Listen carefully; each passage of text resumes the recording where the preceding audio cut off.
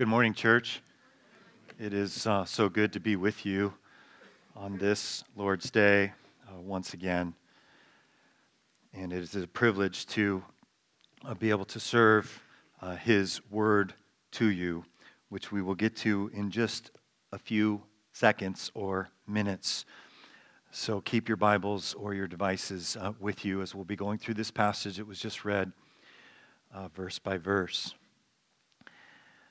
You may or may not recognize Usain Bolt, known as the world's fastest man. He was clocked at running, not driving a car, 27.79 miles per hour. That is fast. That is really fast. He is known as the world's fastest man, and I have him on the screen today because we have the fastest man in 2 Samuel in today's passage. His name is Ahimaaz, and I don't know how he might compete against Usain Bolt. This was before the radar clock, and he was a distance runner. But the situation with Ahimaaz, for those of you that are visiting today, or you might not remember him, he's one of David's men, and he's a spy. And in those days, there was no texting, there was no phone calls. The way you communicated something was with a runner, literally with someone who ran. A mule or a horse or something like that would be reserved for elite people in society, for a king or the king's sons. But a courier would be someone who ran fast. And Ahimaaz was known for being the Usain Bolt of the ancient Near East. And he is delivering great news in today's passage. If you haven't been here, there has been a battle. There has been a civil war, we might call it, in ancient Israel. And Absalom and the bad guys, the majority of the country, were against David, the anointed king. The anointed King David has been displaced from the city, from the palace, from Jerusalem. He's on the run. And the evil son, in every good story, there's a good guy and a bad guy. The bad guy is Absalom, and he's got the people, he's got the territory, he's got the palace. And there was a battle, we saw it last week. And in that battle that took place in a forest, the weaker force, the force of David's mighty men, beat the mighty army of Israel led by Absalom. And Absalom was defeated. David has been in a secure location.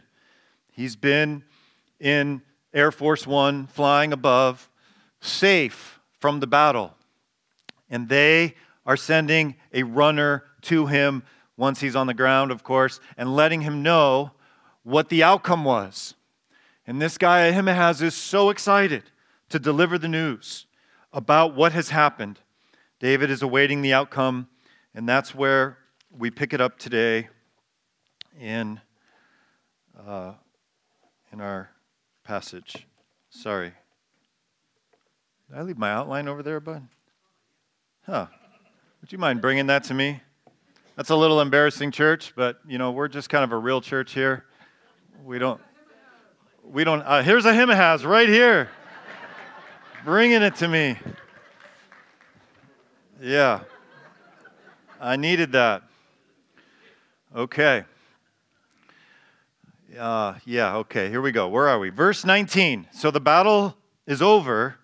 The good guys have won, but David doesn't know. David doesn't know. So we're in 2 Samuel 18 and verse 19. So now Ahimaaz, son of Zadok, said, "Let me run and take the news to the king, that the Lord, Yahweh, the covenant-keeping God of Israel, has delivered him from the hand of his enemies." "You are not the one to take the news today," Joab told him. Joab, if you forgot who he is, he's the general, if you will. He's the right-hand man. He's in charge of the military. "You're not the one," he says. Continuing in verse 20, "You may take the news another time, but you must not do so today, because the king's son is dead." So the reader is clued in here that Joab knows King David's heart, and Ahimaaz doesn't. And Joab knows that the king is not going to receive this good news in a good and positive way. Ahimaaz doesn't know that. Joab does. So Joab says, no, you're not the one. Verse 21, then Joab said to a Cushite, that would be a foreigner, a non-Israelite. So, just to follow the text here, we're working down the scale from the king to the general to the courier. We're down to a lower level soldier here, a Cushite. He says, you go tell the king what you have seen. The Cushite bowed down before Joab, and he runs off. So this unnamed Cushite, the courier, is gone. He's running. This is how things were communicated in the ancient Near East, by a runner, literally a runner. Verse 22, Ahimaaz, son of Zadok, again said to Joab, come what may, please let me run behind the Cushite. So you're getting a sense of the personality of Ahimaaz. Any of you had children like this or have children like this? Oh, please, Mom, please, Dad, can I go? No. Please, can I go? Can I go? And then you think they forgot and they come back, please, can I go? So this is what's going on here. Middle of verse 22. So Joab says, my son, why do you want to go? You don't have any news that will bring you a reward. So we get a little flavor of Joab's heart here. Joab is a man who's looking for results and rewards, for money, for medallions on the warrior's chest. He's looking for that. You're not going to get any of that. You don't want to go. Verse 23, come what may, I want to run. So he is persistent with General Joab. So finally, verse 23, Joab says, run. Then Ahimaaz ran by way of the plain, and he outran the Cushite. So, we don't have a time elapse here, how much of a head start he had, but he had some head start, and he outruns him. So here we are, verse 24. While David was sitting between the inner and outer gates, the watchman went up to the roof of the gateway by the wall. As he looked out, he saw a man running alone. The watchman called out to the king and reported it. The king said, oh, if he's alone, he must have good news. And the man came closer and closer. Let me just pause here for a moment. So David is anticipating what has happened in this battle, what has happened, and what he would be thinking. He would be thinking, if we lost the battle, there's going to be a lot of men running my way. Running because they're fearful of their lives, and we've lost, and they're running to escape. And they're running to tell me that we've got to flee, we got to keep running. Something that was so uncharacteristic of David's earlier life is now characteristic of his life, being afraid and running.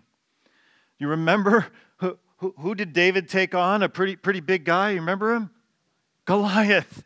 But David has been running and running and running. So he is anticipating this runner, this communication, this text, this phone call. And if he's alone, David is thinking this is good news. He must be, or where are we? Verse 26, and the watchman saw another man running. And he called down to the gatekeeper, look, another man running alone. So we have two men running alone with the message. The king said, he must be bringing good news too. Pause here for a moment. What we have from David's perspective here, there is good news that is coming, but David is not going to receive it as good news.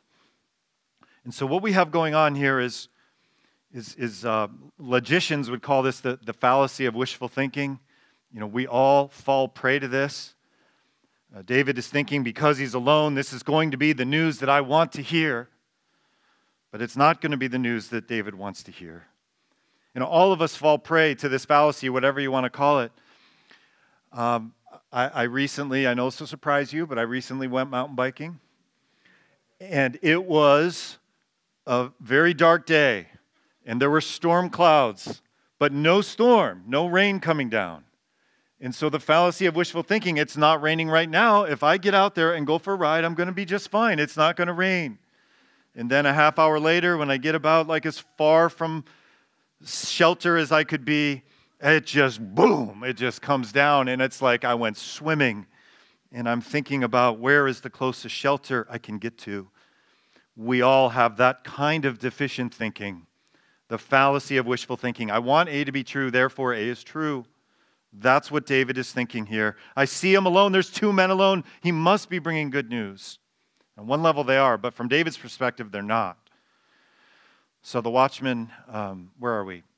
Yeah, he's a good man. We're at verse 28.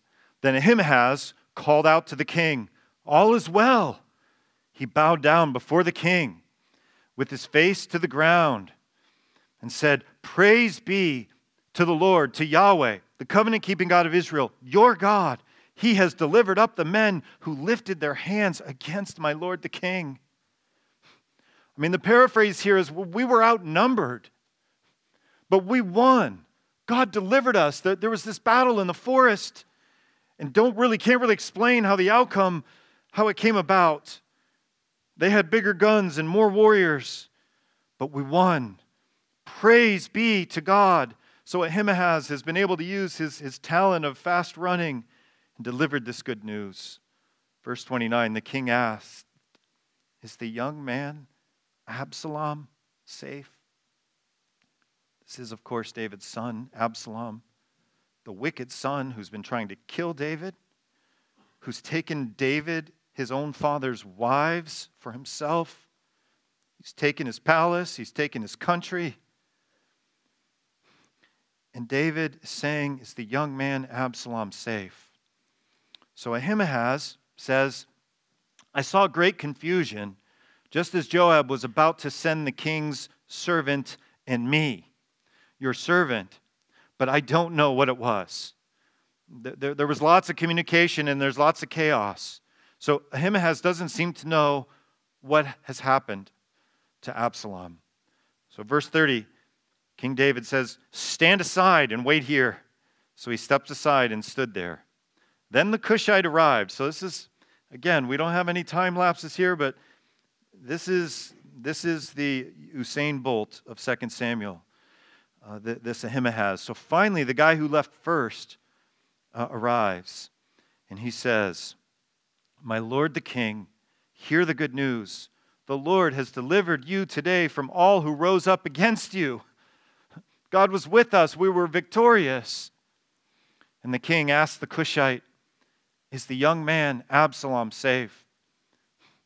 The king's son, of course, Absalom. The Cushite replied, "May the enemies of my lord the king and all who rise up to harm you be like that young man." So in a very skillful way, the Cushite has described what has happened to Absalom without describing what has happened to him. Those of you that were here last week, honor students, what happened to him? Yeah, he was hung in a tree. Not exactly what you want to hear. So he doesn't tell him exactly how he died, but he describes Absalom as one of the enemies of my lord the king. And all who rise up to harm you will have received what he's received. That is the judgment of God. And he is no longer with us. This is what he's communicating to David. Verse 33, the king was shaken. He went up to the room over the gateway and wept.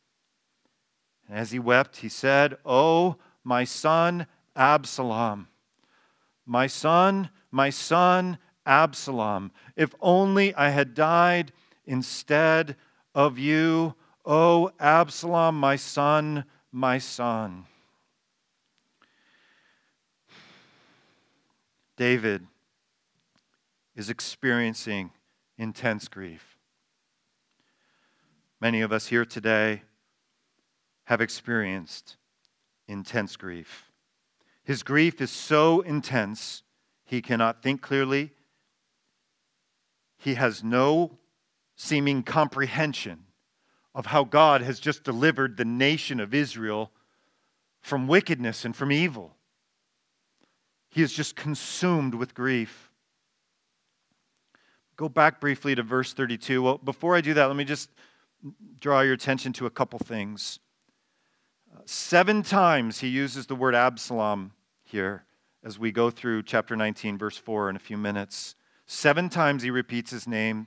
8 times he repeats, my son, my son, my son. Going back to verse 32, I want to show you something that you probably cannot see in your translation. Remember, the Bible was not written in Spanish or Chinese or English. This part of the Bible was written in Hebrew. And in verse 32, it says, is the young man Absalom safe? And the second part of Absalom's name is actually the word shalom, a Hebrew word that you probably know, which means peace.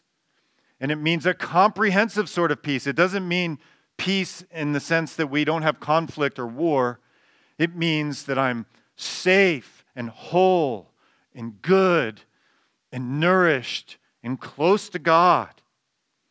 That is the second part of Absalom's name. I'm not sure why that got jumbled there, but that looks bad. But they're supposed to be right next to each other.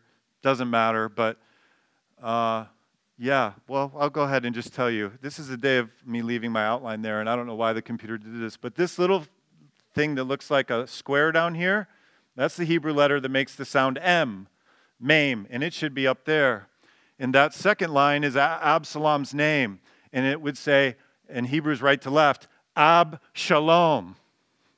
And so there's a play of words here. Now, you don't know that Absalom's name is Ab Shalom because it's just really impossible to kind of bring that out in English, but that's what his name is. And so what David is saying in verse 32, he's saying, is the young man Ab Shalom Shalom? It's a powerful expression. It's a play on words. Is Absalom Shalom? Does my son have peace and wholeness? Now, Joab knew that this is what was going to be on David's heart. And David has just learned that his son not only does not have shalom, but he is dead. And it has been communicated to him in such a way that is true that Absalom was an enemy of David, an enemy of God, an enemy of the people of God. He was doing tremendous evil. Let's come back to our text here. We're in verse 33.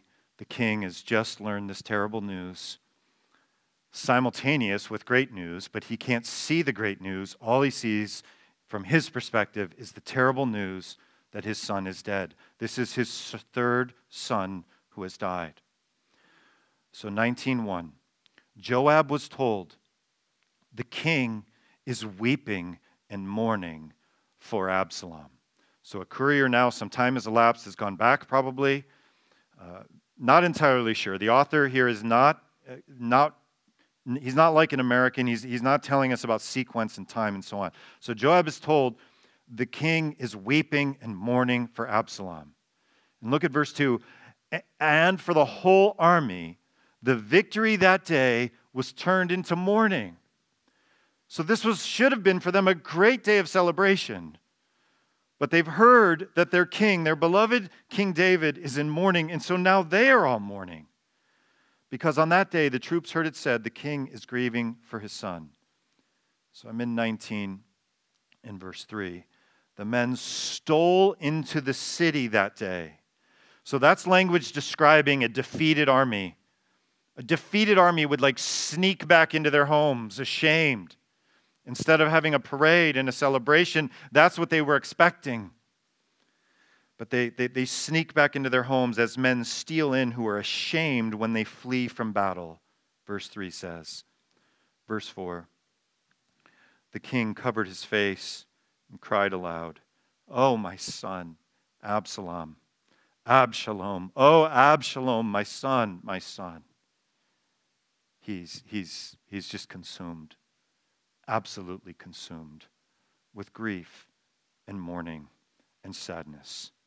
His life has been terrible for some time, and here his third son is gone. One commentator writes this. He says, David lets his own grief overcome not just his kingly responsibilities, but even his gratitude to God for saving the nation. God has just saved the nation of Israel, and David is not able to see that. Now, his grief is like the grief that some of you and I have experienced.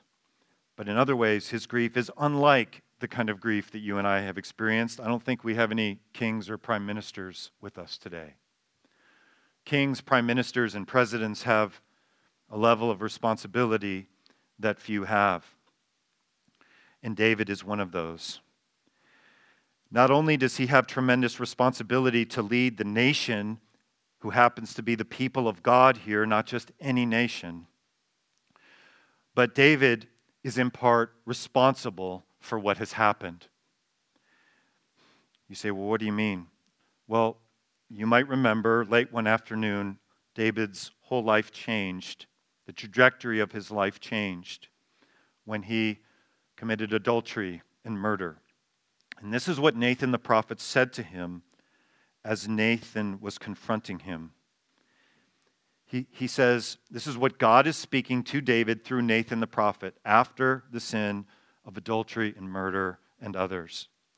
Why have you despised the word of the Lord to do what is evil in his sight? You have struck down Uriah the Hittite, one of your faithful men, David. You have struck him down with the sword and have taken his wife to be your wife and have killed him with the sword of the Ammonites. You used your enemy to do your dirty work, to kill the man that you wanted to kill. So you were actually even cowardly in your murder. This is what God is saying to David through Nathan. Here comes the real hard part. Now, therefore, the sword shall never depart from your house. House there is not referring literally to a house, but to his family. A paraphrase here is, your sons are going to be violent. His oldest son, Amnon, was incredibly violent toward a woman. Absalom murdered that son, Amnon. So when it says, the sword shall never depart from your house, there is a linkage with David's grief. Not only does he have the responsibility of a king, not only does he have that upon him, and the normal grief that a father would have, but he has God's sovereign and mysterious justice in these words. Thus says the Lord, behold, I will raise up evil against you out of your own house. That evil was Absalom, who is now dead. This is a complicated grief and a severe grief that David has as the king, as the leader of a nation, as a father, and as someone who in God's sovereign justice brought the justice of God, the wrath of God, to David in this way. One commentator says this. He says, David's deep and irrational grief proves how real was God's punishment foretold by Nathan. It is the chief purpose of the writer of 2 Samuel, to emphasize this point. Now, that last sentence on the screen may be a little bit of an overstatement, but he's right. And just let me let you know my heart. I wanted to just skip this part. Are you with me? I just wanted to skip the justice part here. But it's very clearly here. And it's part of the misery that David is feeling. So I want to shift gears at this point and talk about, we'll come back and finish. We're going to go through verse 8 of chapter 9. We'll come back to that in a moment. But I want to shift gears now and talk about how this passage relates to your life and how it relates to my life. And what I want to say is there's a contrast in 2 Samuel, even in David's own personal life, between a God-centered grief and a self-centered grief. And what we are seeing is self-centered grief in 2 Samuel 19. And it's something that God wants to open our eyes to, what self-centered grief is and what it isn't. Because David has grieved almost oppositely from when he lost his first son, who was an infant, and where he's lost this son, Absalom. So God-centered grief versus self-centered grief. So as we read a narrative passage like this, a story like this, the purpose of us reading the Bible here, of me preaching the Bible, isn't for you to remember this story. That may be very helpful to remember the story. But God wants us to identify a common human condition that we have with someone in this text. And I'm suggesting one of those common human conditions that we have with the person in the text, David, is grief. Whether you've lost a loved one or whether a relationship has ended, grief shows up in a whole variety of ways. It's a common thing that we go through. And it is God's will, and we need His grace to have a God-centered sort of grief instead of a self-centered sort of grief. And the first thing I want to say about this is that both are deeply painful. It would be false to say that a God-centered grief isn't painful. Grief is painful. Grief is difficult. And that's the way it is in this world. Until we are in the new heavens and new earth, grief is going to hurt. So it is a fallacy. It is false. It is not biblical to think, well, if I'm just close to God, then I'm not going to hurt with this loss. That's false. So the critical listener would be saying, well, how is that true? Show me that's true from Scripture. In John 11, our Lord and Savior Jesus, He had a close friend named Lazarus. And it says there, when He saw Lazarus' sister, Mary, weeping, and the Jews who came with her also weeping, He was deeply moved in spirit and was troubled. So, did Jesus ever sin? Let me ask this one more time, more than two of you. Did Jesus ever sin? No. He never sinned. He obeyed all the commandments. He was always God-centered. He was centered on His Father. But He was deeply moved in spirit and was troubled. So there is a point of connection of the depth of the grief that Jesus experienced when His friend Lazarus died, and a point of connection with the grief that David has experienced now for the third time losing a child, or the grief that you or I have experienced. And the passage goes on and says, so He was moved in spirit and was troubled and said, where have you laid him? And they said to Him, Lord, come and see. And Jesus wept. Jesus wept. So it is normal to weep. It is actually healthy to weep. It is biblical to weep.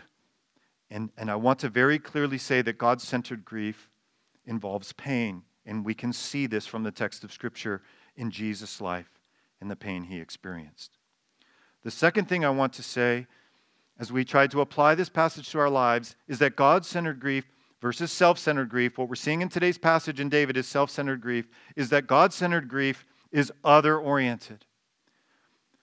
God-centered grief looks outside of ourselves to God, but to other things as well. That is not what David is doing here, but it is what David did back in chapter 12.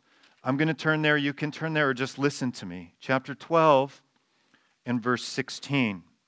The occasion here is David losing his first son, who was an infant. And in verse 16, listen to the difference of God-centered grief and self-centered grief. In chapter 12, it's God-centered grief. David pleaded with God for the child. He's praying. In 16, he's heard from God that this child is going to be taken from him. So David's response is to pray. That is absent in the chapter that we were just looking at. In 18 and 19, that's absent. David is not praying. He is not seeking God. So I'm in 12:16. David pleaded with God for the child. He fasted. And he went It should say here, he went down to the ground and spent the nights lying on the ground. So David recognizes he's experiencing grief even before he's lost his son. He knows he's sick and he's going to die. Some of you have been there as well in that sort of a situation. So grief doesn't just happen when someone dies. It's happening with the likelihood of someone dying here. And so he's fasting, he's lying on the ground outdoors and praying. Verse 17, the elders of his household stood beside him to get him up from the ground. Like, we don't want our king to be in this position. He's lying outside in the dirt on the ground praying and fasting, but David refused. And he would not eat any food with them. On the seventh day, David is grieving, he's in pain, but he is fasting and praying. He has an other orientation. On the seventh day, the child died. David's servants were afraid to tell him that the child was dead. For they thought, while the child was still living, we spoke to David, but he would not listen to us. How can we tell him the child is dead? He may do something desperate. Paraphrase, he may take his life. We can't tell him that his child is dead. David notices the servants are whispering among themselves. Unlike in today's passage where he's reading people wrongly, fallacy of wishful thinking in today's passage, David is astute here. He sees them whispering rather than saying, oh, he must be alive. He realized the child was dead. Is the child dead? He asked. The omniscient narrator, whoever wrote this, tells us he's already thinking he's dead, but he just says, is the child dead? Yes. They replied, he is dead. Then David got up from the ground after he had washed, put on lotions, and changed his clothes. He went into the house or the tent or the tabernacle of the Lord, and he worshiped. He worshiped. You see the difference between self-centered grief and God-centered grief? God-centered grief is other-oriented. God-centered grief looks to God in prayer and fasting. Both are deeply painful. Deeply painful. But it is other-oriented. We've already looked at this passage today in Matthew's gospel. We're going to look at it briefly now in Mark's gospel. We looked at it in confession in Matthew. It is so fundamental to have an other orientation. Someone asked Jesus, what is the most important commandment? And here he has a little fuller response in Mark's gospel than in Matthew's. Hear, O Israel, the Lord our God, the Lord is one. There is only one God, and he is to be the central devotion of your life. He is your greatest thought by day or night. He is your greatest treasure. There's only one God. Make sure you know that, and he is at the center of your life. And other orientation. So what's the most important commandment? There's only one God. Love the Lord your God with all your heart, with all your soul, with all your mind, and with all your strength. And the second is like it. Love your neighbor as yourself. There is no commandment greater than these. David knew, not from Mark's gospel or Matthew's gospel, but he knew from the Torah, from Deuteronomy 6. Hear, O Israel, the Lord our God is one. He knew that. Shema Yisrael Adonai Eloheinu Adonai Echad in Hebrew it says. You will hear people in Israel saying that all over the place. Hear, O Israel, the Lord our God, the Lord is one. Love him with everything that you have, even when you are grieving. David was able to do that back in chapter 12. It's gone here. It's gone. David is consumed with his grief. But his grief has no other orientation to it. He's not looking to God. He's not looking to others. He's not looking to the kingdom. He's clueless about the heart of the fastest runner in Israel who couldn't wait to come and tell him the good news. David has no idea of that guy's heart. Oh, you're just telling me about that? Step aside. Let me see what this guy has to say. So number 3, we're talking about God-centered grief or self-centered grief. Self-centered grief it blinds the griever. David's blind. He can't read what's going on around him. He's clueless about his responsibility as king. But most importantly, he is not looking to the Lord. In fact, we could say that his insistence on Absalom living has become his idol. It has become his God at this point. Matthew Henry writes this. He says, David now forgot his own reasonings upon the death of another child. And then Matthew Henry quotes what David said. Some of you might remember when he lost his firstborn son, David is preaching to himself. David is thinking, like any of us who've gone through deep grief, I don't even know how I can go on. I don't know how I can make it through today. I don't know how I can get out of bed. I can't do it. So David preached to himself, can I bring this baby back again? Can I bring my son back? I can't. So I'm going to move forward. I'm going to move forward. That's what David's attitude is in chapter 12. That's what God-centered grief looks like. It's still incredibly painful. But David moves forward. But in our chapter, he's blind. And let's finish up the text now, because someone needs to show him his blindness. Back to 2 Samuel 19 and verse 5. Joab went to the house to the king. Why? Because he's blind. And Joab wants to open his eyes. Today you have humiliated all your men. This is the general talking to the king, who have just saved your life and the lives of your sons and daughters and the lives of your wives and concubines. You shouldn't have had all those wives and concubines, but you have them. And they are now saved. Verse 6. You love those who hate you, and you hate those who love you. Now, this is overstatement, but Joab is getting his point across. His point is you are acting like you hate the soldiers, some of whom gave their lives for you in the forest today, and we are victorious. He goes on. He's trying to open David's eyes. You have made it clear today that the commanders and their men mean nothing to you. I see that you would be pleased if Absalom were alive today. Joab, of course, is thinking we're in this situation because of Absalom's wickedness and evil planning. I see that you would be pleased if Absalom were alive today and all of us were dead. Now go out and encourage your men. I swear by the Lord, I swear by Yahweh, this is a serious thing, that if you don't go out, not a man will be left with you by nightfall. This will be worse for you than all the calamities that have come upon you from your youth till now. Wow. He's had a lot of calamities. This is a strong word. Verse 8, so the king got up and took his seat in the gateway. When the men were told the king is sitting in the gateway, they all came before him. So I could talk about this more, but to just briefly summarize, this is all the text we're going through today.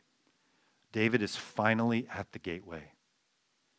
Now, for those of you that might remember, when David, who's been acting cowardly for many, many years, you might remember that someone else was in the gateway, Absalom. The king would normally sit in the gateway and he would adjudicate problems between people. Hey, somebody stole my Tesla. I know who it was. I need you to tell him to give me my money. The king in Israel would adjudicate things like that. But David had abrogated that responsibility, and Absalom was doing it. And as Absalom was doing it, he won the nation to himself. So finally, David is back where he should be. He's back where he should be in the gateway. So although there aren't many words here, this is hugely symbolic. He's heard what Joab has said, and David is taking a step outside of himself. His blindness has been exposed by Joab. Final point today from the New Testament is that God-centered grief is hope-filled. God-centered grief is hope-filled. It's still deeply painful, but it is filled with hope. We have such tremendous benefit living this side of the cross and the resurrection of Jesus. 1 Thessalonians 4, we do not want you to be uninformed. Brothers and sisters in Christ, we don't want you to be uninformed about those who are asleep.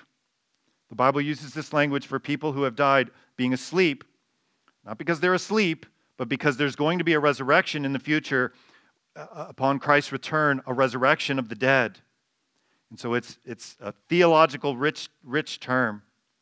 We don't want you to be uninformed about those who have died, we would say, so that you will not grieve, as do the rest who have no hope. Jesus is alive today. The hope of the resurrection is our hope, and we are to grieve with hope. This is what God-centered grief looks like for the Christian.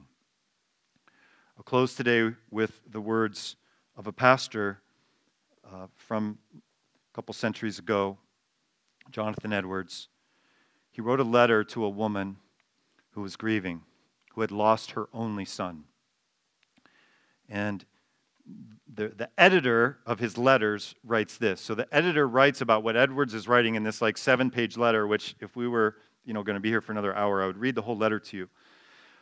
But I'm not going to do that. So he says this, says, Edwards assures the grieving mother that rest, refreshment, and confidence are her rightful heritage as a Christian. That's a summary of his letter to this grieving mother. The grieving mother's name was Lady Mary Pepperell. She was,